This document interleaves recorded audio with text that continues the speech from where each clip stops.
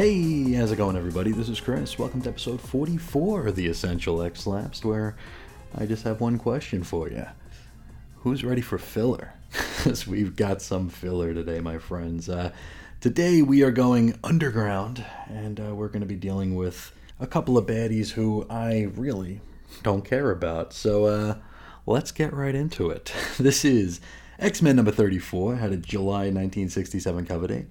The story's called War in a World of Darkness.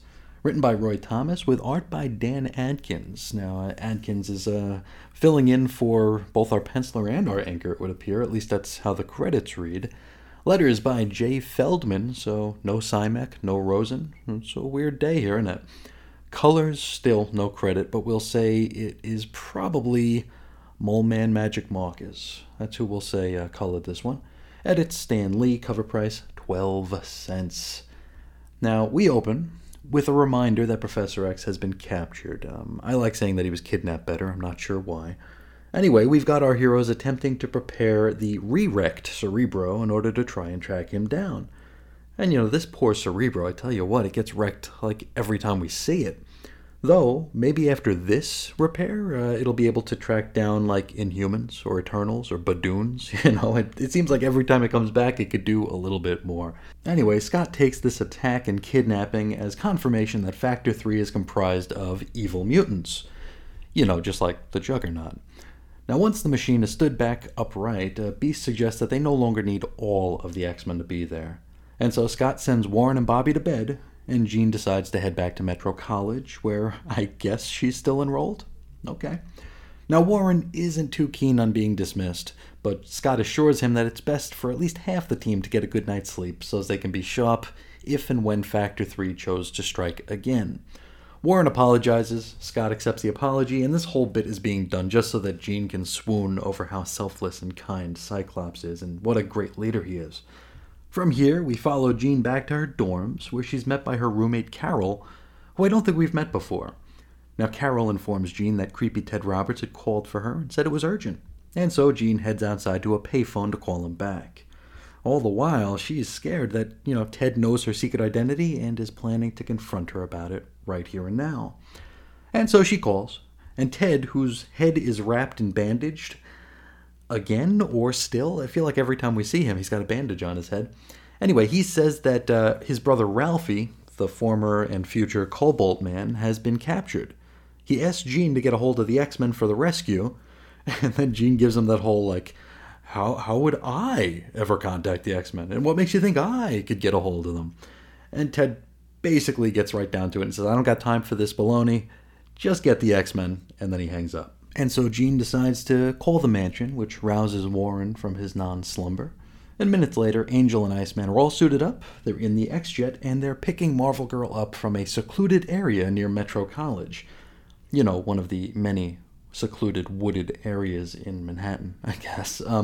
Anyway, the jet streaks over to the Long Island Sound where Roberts Research Incorporated is housed. And I'm not sure if we're on the island or if we're in Connecticut at this point, and it probably doesn't much matter, and people who aren't from the area probably have no idea what I'm talking about. Anyway, our heroes meet up with creepy Ted, who fills them in on the sitch. Research and Ralphie done got kidnapped by Tyrannus. Now, Angel claims to have heard of the man, but was led to believe he was only a legend. Tyrannus, by the by, rules the world beneath the earth, or he's in conflict or in the running to rule that world, but we'll get into it. Now, Ralph was nabbed just as he'd invented yet another super cool cobalt thingamabob. It's one of those Foot Clan drill dozer earth borer things that we saw a couple issues back. But this one is impervious to damage or something, which, I don't know. I mean, if you're digging deep into the Earth's crust here, and being impervious to damage seems like a pretty important feature for such a device, and probably not something you'd save as part of the 2.0 rollout. It's probably the first thing you do is make sure it doesn't break. Anyway, Ted says that Tyrannus and his diapered adults, they bored up from the netherworld, punched him in the face, and then left with Ralph. Now, all the while, Tyrannus spoke of his rivalry with the Mole Man for, I don't know, underworld domination, maybe? Anyway, Ted leads our heroes over to another drill dozer so that the X-Men might head on down to the underneath and rescue his problematic brother. Now Bobby takes a look at the rig and discovers that it's only a 3-seater, so old Ted's going to have to remain topside. Anyway, they load on in, they head down the hole that Tyrannus left, and ultimately wind up in the massive Middle-earth cavern. There, they're immediately attacked by the Mole Man, who, I tell you what, he's looking pretty damn fit. I mean, very lean, he's tall, it's almost as though he's being drawn by a fill-in artist who's never seen him before. Maybe it's just the lack of oxygen down here that's making me see him this way, I don't know. Anyway, the Mole Man zaps at them a few times before unleashing his own diapered dolts on our heroes. A lot of diapered dolts in the underneath here, just naked humanoids with diapers. Yeah, I guess they're not naked if they're wearing diapers, but they're only wearing diapers, is what I'm trying to say. Now, Angel spears 2 of them in the sky here. Gene TKs another. And Bobby, well, any guesses what Bobby might do? Well, if you're a long-time listener or even a short-time listener, you'll know that he probably went with Iceman Maneuver A, which is encase the baddie in ice. Only this time it actually seems to work, kinda. Either that or we just stopped caring about the dolts because the Mole Man was running away and we had to follow him. I'm really not sure why he was running at this point. I thought he had the upper hand. You know, he seems to have a huge army, like a countless dolts just running in. I don't know. Anyway, the X trio gives chase and happens upon the River Lethe, or Lethe, L-E-T-H-E. I will probably mispronounce that every which way I can. Now, this is both a real river in Alaska and also a river of myth, one of the 5 in Hades, and I think that's the one we'll go with. And so I guess we're in Hades then? Okay. Oh, well, Lethe, or Lethe, in classical Greek actually means oblivion or forgetfulness. And so once our muties get a whiff of the Lethe mists, they are smacked in the face with some hardcore amnesia. We next shift scenes over to Tyrannus, who has Ralphie building a cobalt robot, which kind of looks like a Centurion. We learn that the Mole Man has a robot just like it, only made of diamond. And so I guess maybe cobalt is stronger than diamond? I did try to look it up, but the internet sucks.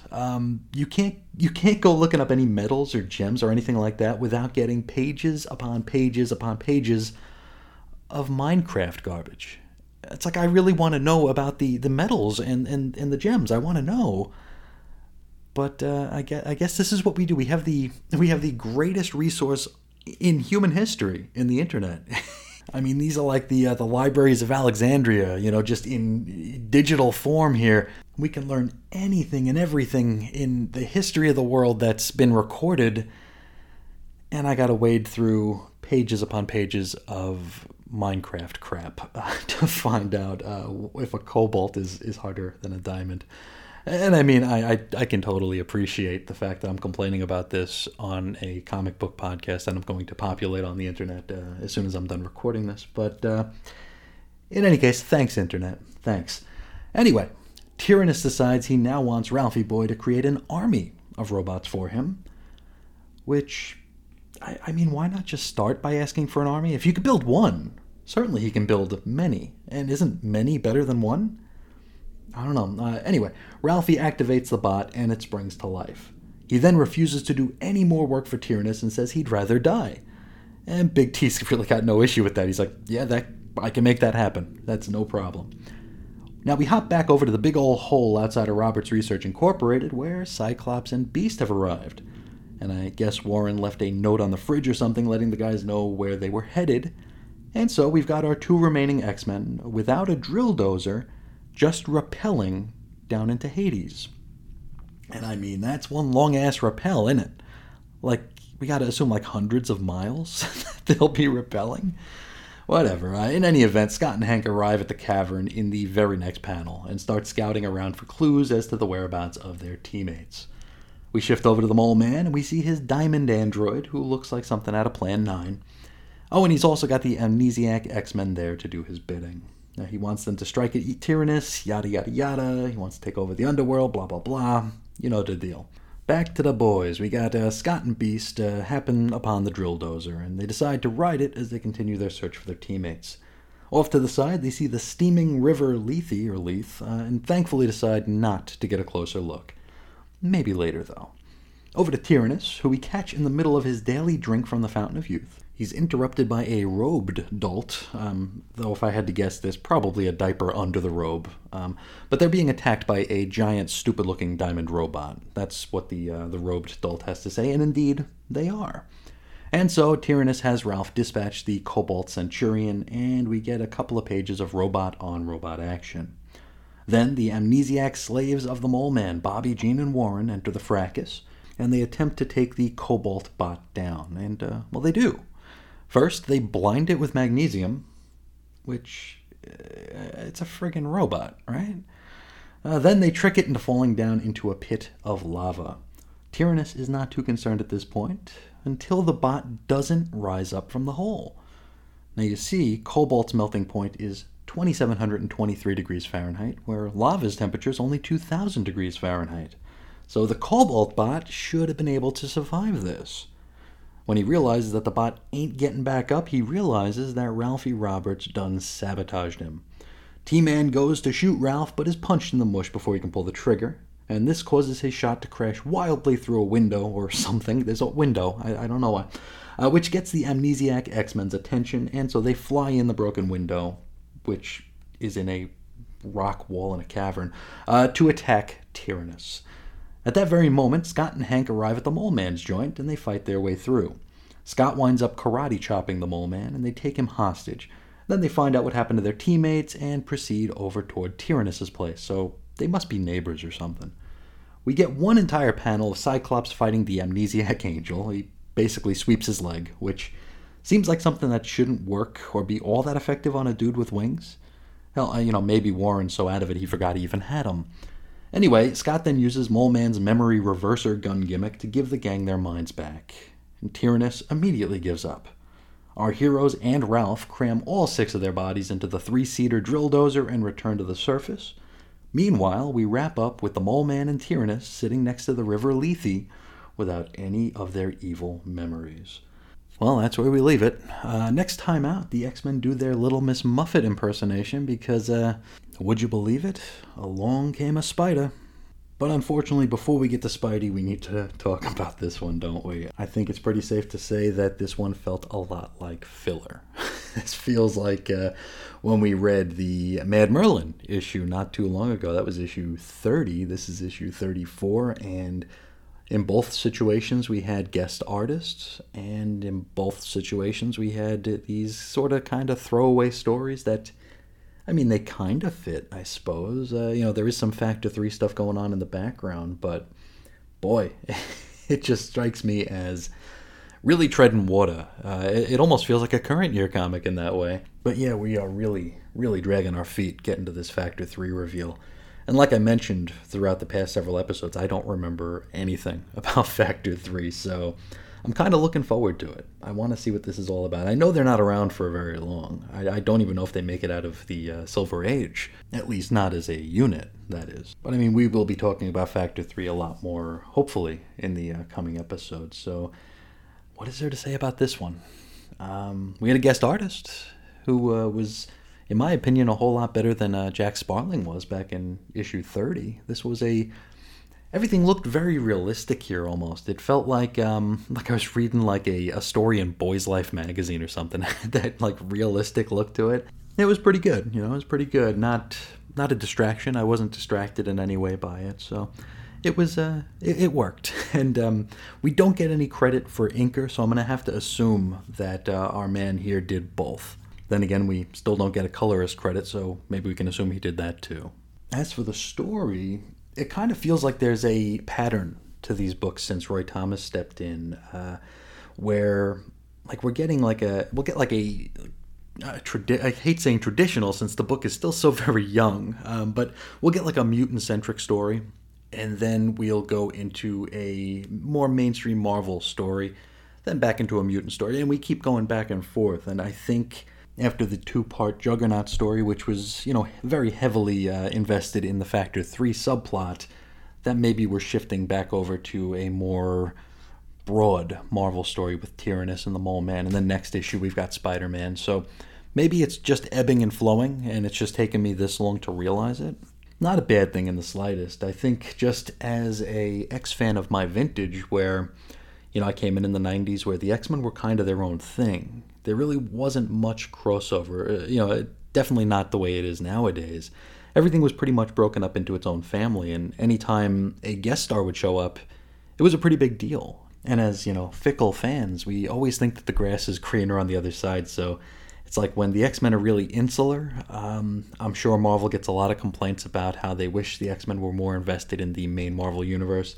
And when Marvel predictably overcorrects and has it so the Avengers and S.H.I.E.L.D. and everybody are showing up in all these issues of X-Men, and the X-Men are showing up in every issue of every other book, then they get the complaints that, the X-Men don't have an identity. So it's interesting as a fan of my vintage, looking back on the Silver Age here, with all of my bias and with all of my anecdotal fandom experiences, and I can't help but look at this and think, and not think, they're trying to integrate the X-Men into the mainstream Marvel universe when they really were just their own thing. I don't know if that makes any sense, especially not in 1967, because we didn't have all the baggage back then, but as someone who started when I started and has the reading history and the fandom history as I do, it kind of just feels like they're forcing the X-Men out of their corner, and I'm not quite sure how I feel about that. In some regards, it's a good thing. In others, I don't know. I just don't feel like the X-Men necessarily fit as a ubiquitous presence in the mainstream Marvel U. And I'm pretty sure I probably lost my point about 5 minutes ago. But all I'm trying to say is it's weird seeing the X-Men deal with non-X-Men villains.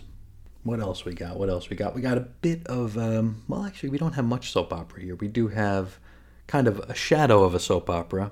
We have Jean, who's fully on Team Scott right now, right?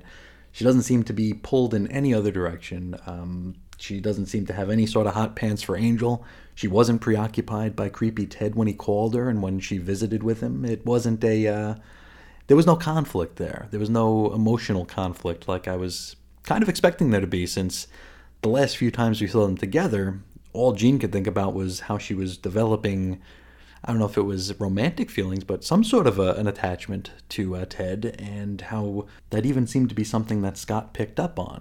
We don't get none of that here, but we do get the indication that Ted probably has a pretty good idea who the X-Men really are, and I suppose we'll have to wait and see if that develops into anything. I honestly cannot remember a single bit about it. Like I said a few episodes ago, I could have sworn that Ted was going to be the Cobalt Man. So this is not the freshest era of the X-Men in my pea-sized brain. But anyway, I think that's probably all I have to say about this issue. I suppose I could complain some more about how we've destroyed the internet so we can have video game hints rather than actually learn things, but I guess our mileage will vary on that, and I don't need to rant for all that long without realizing that I'd probably be pretty pleased if the next time someone Googled for the hardness of a diamond, they were directed to this very episode. So I'll just leave it there. Let's head into the mutant mailbox here and discuss some glorious hot takes from the frantic ones of 1967. Now, before we get into the letters, there is an advert for the all-new, nifty Merry Marvel Marching Society membership kit. For 69 cents, you are in. And for your 69 cents, you get a whole lot of stuff.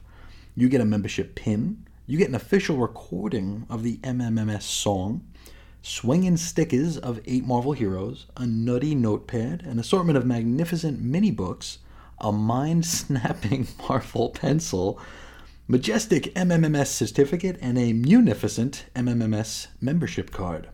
And I mean, all jokes aside, that's a lot of stuff for your 69 cents, isn't it? That's a lot of stuff. All right, letter time. We got Daniel in NYC.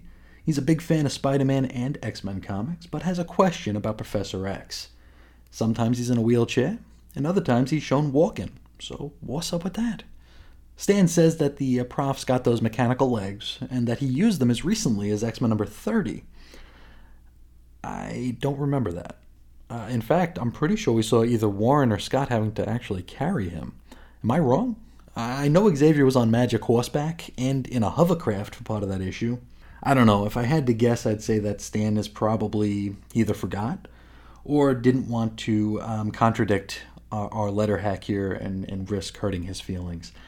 Stan also says not to expect to see the professor walking all that much in the future because it's too much of a strain. Next up, we got Michael in Memphis, who loved issue number 30 and thought the Warlock was super cool. He doesn't want the Mimic to stay with the X-Men. Okay, Mikey, did you happen to read issue 29? I think we took care of that.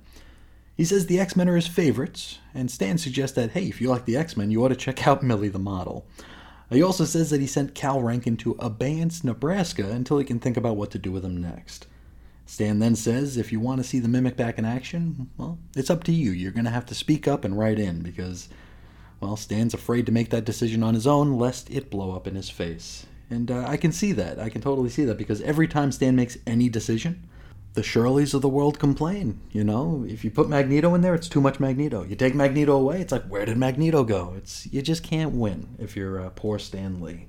William in Minnesota liked seeing the Beast get so much action in number 30, and he wants to see the old X-Men villains have a reunion. Stan says, hey, you never know. And he also plugs the upcoming and eventual reveal of Factor 3 as something worth waiting for. And I guess we'll be the judges of that. You know, in 100 years when that story actually happens. Now, next we got Scott in Missouri, who is a pretty quick study. It's time to bait Stan's generosity, and he does it with gusto.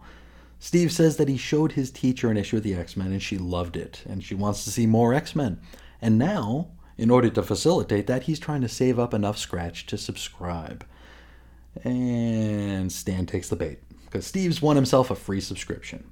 And we also get a reminder that Rascally Roy used to be a teacher himself, which is probably part of the reason why he hates being corrected so much. Next up, we got Warren in Pennsylvania, who says X-Men 30 had potential, but ended up one big mess. I would say you're half right, because I didn't see any potential in that issue. He says the artwork sucked. He didn't like that the Professor and Jean kind of hugged in limbo on page 3. I'm sure Professor Xavier liked that. He then cited Scott not adjusting his visor to fire off an optic blast on page 14. Also, Scott wasn't even looking in the direction he was blasting. Warren suggests that we punish our fill-in artist, Jack Sparling, with an hour of nothing but reading brand comics. He didn't like that the Warlock was dispatched so quickly, and he complains that there are too many evil mutants showing up. Dude, have you read any of the issues in the 20s? I mean, we had like 1 or 2 mutant-centric issues in that whole run. Then he quotes Queen Isabella, who was said to have asked Christopher Columbus to bring back a stack of marvels from the New World. Now, Stan kinda sidesteps all the criticism and bellyache in here and says that he will send Queen Isabella a free subscription to the X-Men. So, classic Stan response. Next up, Martin in Burbank. Now, Martin is a philosophy major at Cal State in Los Angeles, and he can say with certainty that Marvel Comics feature more philosophy than any of his textbooks.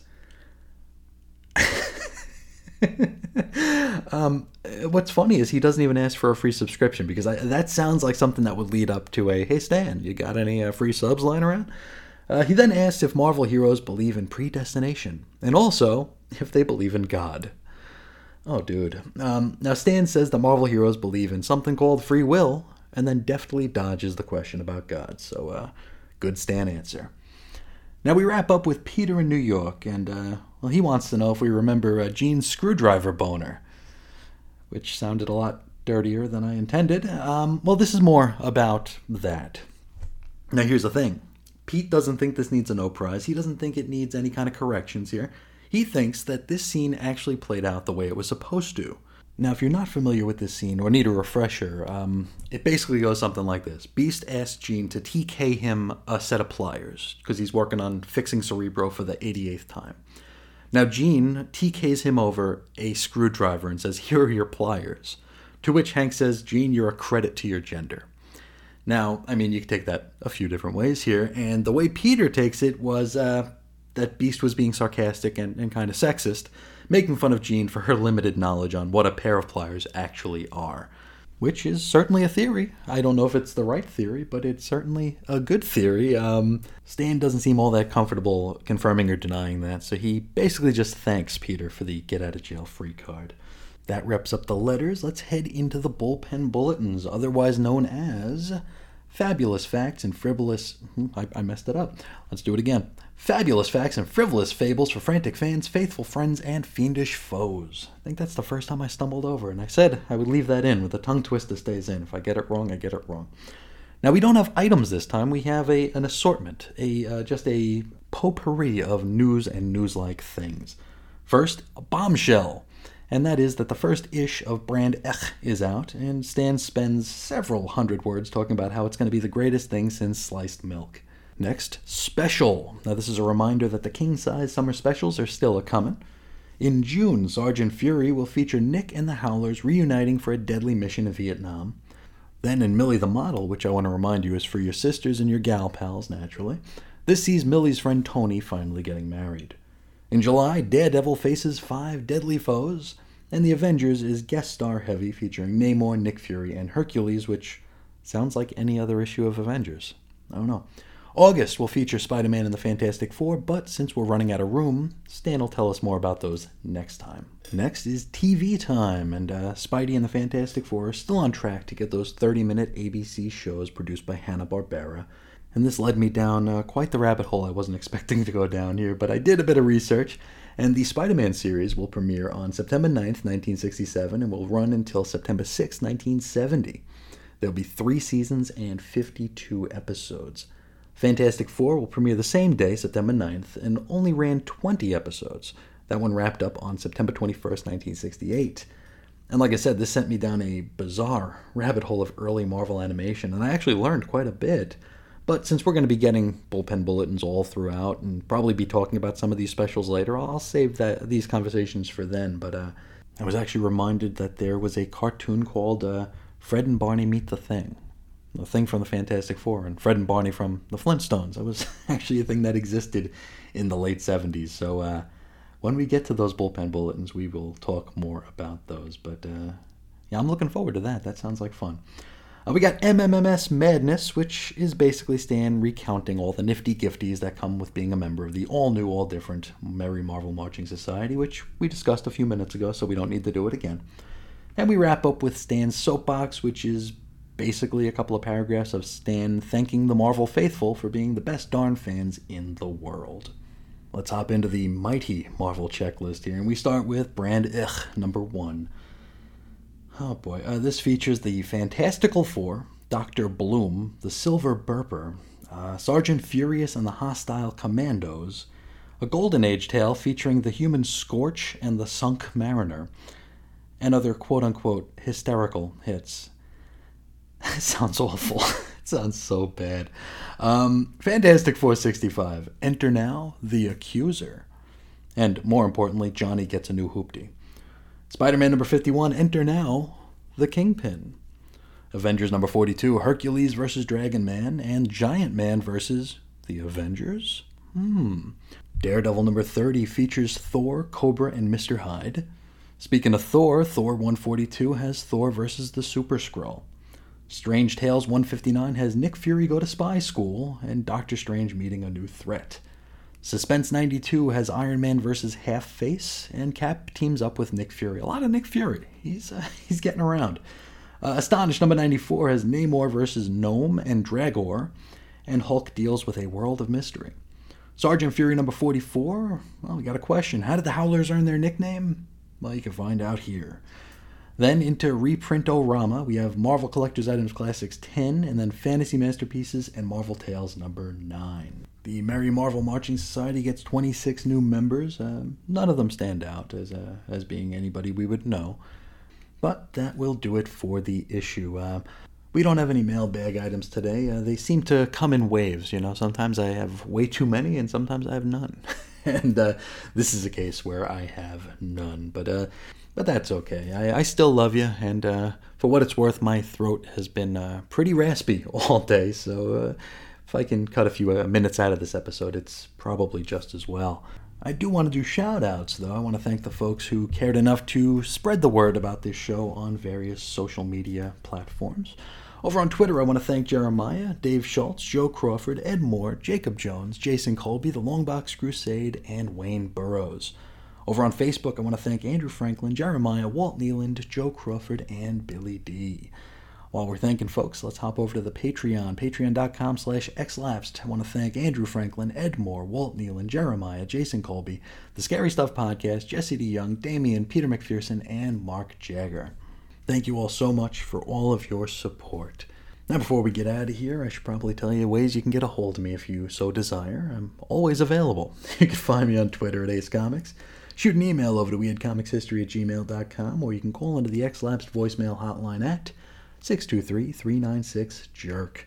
For blog posts and show notes, you can head over to chrisisoninfiniteearths.com, which is still a work in progress. I think all the posts are over there. I think I haven't done like a really, good combing over of the site because, well, there are like 2,300 blog posts that have been transported over. So I got to do probably a one-by-one look to see how they're formatted, what they look like, if they make any sense, or if they make any less sense than they did the first time around, I guess. I can't say that that's a gig I'm looking forward to, but I guess we all have our trials, don't we? But Chris is on Infinite Earths. It's up. I don't know how full it is, but it's there if you want it. What's also there is our Facebook group. You can head over to 90s X-Men on Facebook to chat about, whatever your heart desires. There's the Chris and Reggie audio archives at chrisandreggie.podbean.com, available any way you find noise on the internet. And finally, once again, the Patreon is patreon.com/xlapsed. A whole lot of exclusive content over there, and much more to come. Now, with all that said, I'd like to thank you all so much for spending some of your day with me today. And until next time, as always, I'll talk to you again real soon. See ya!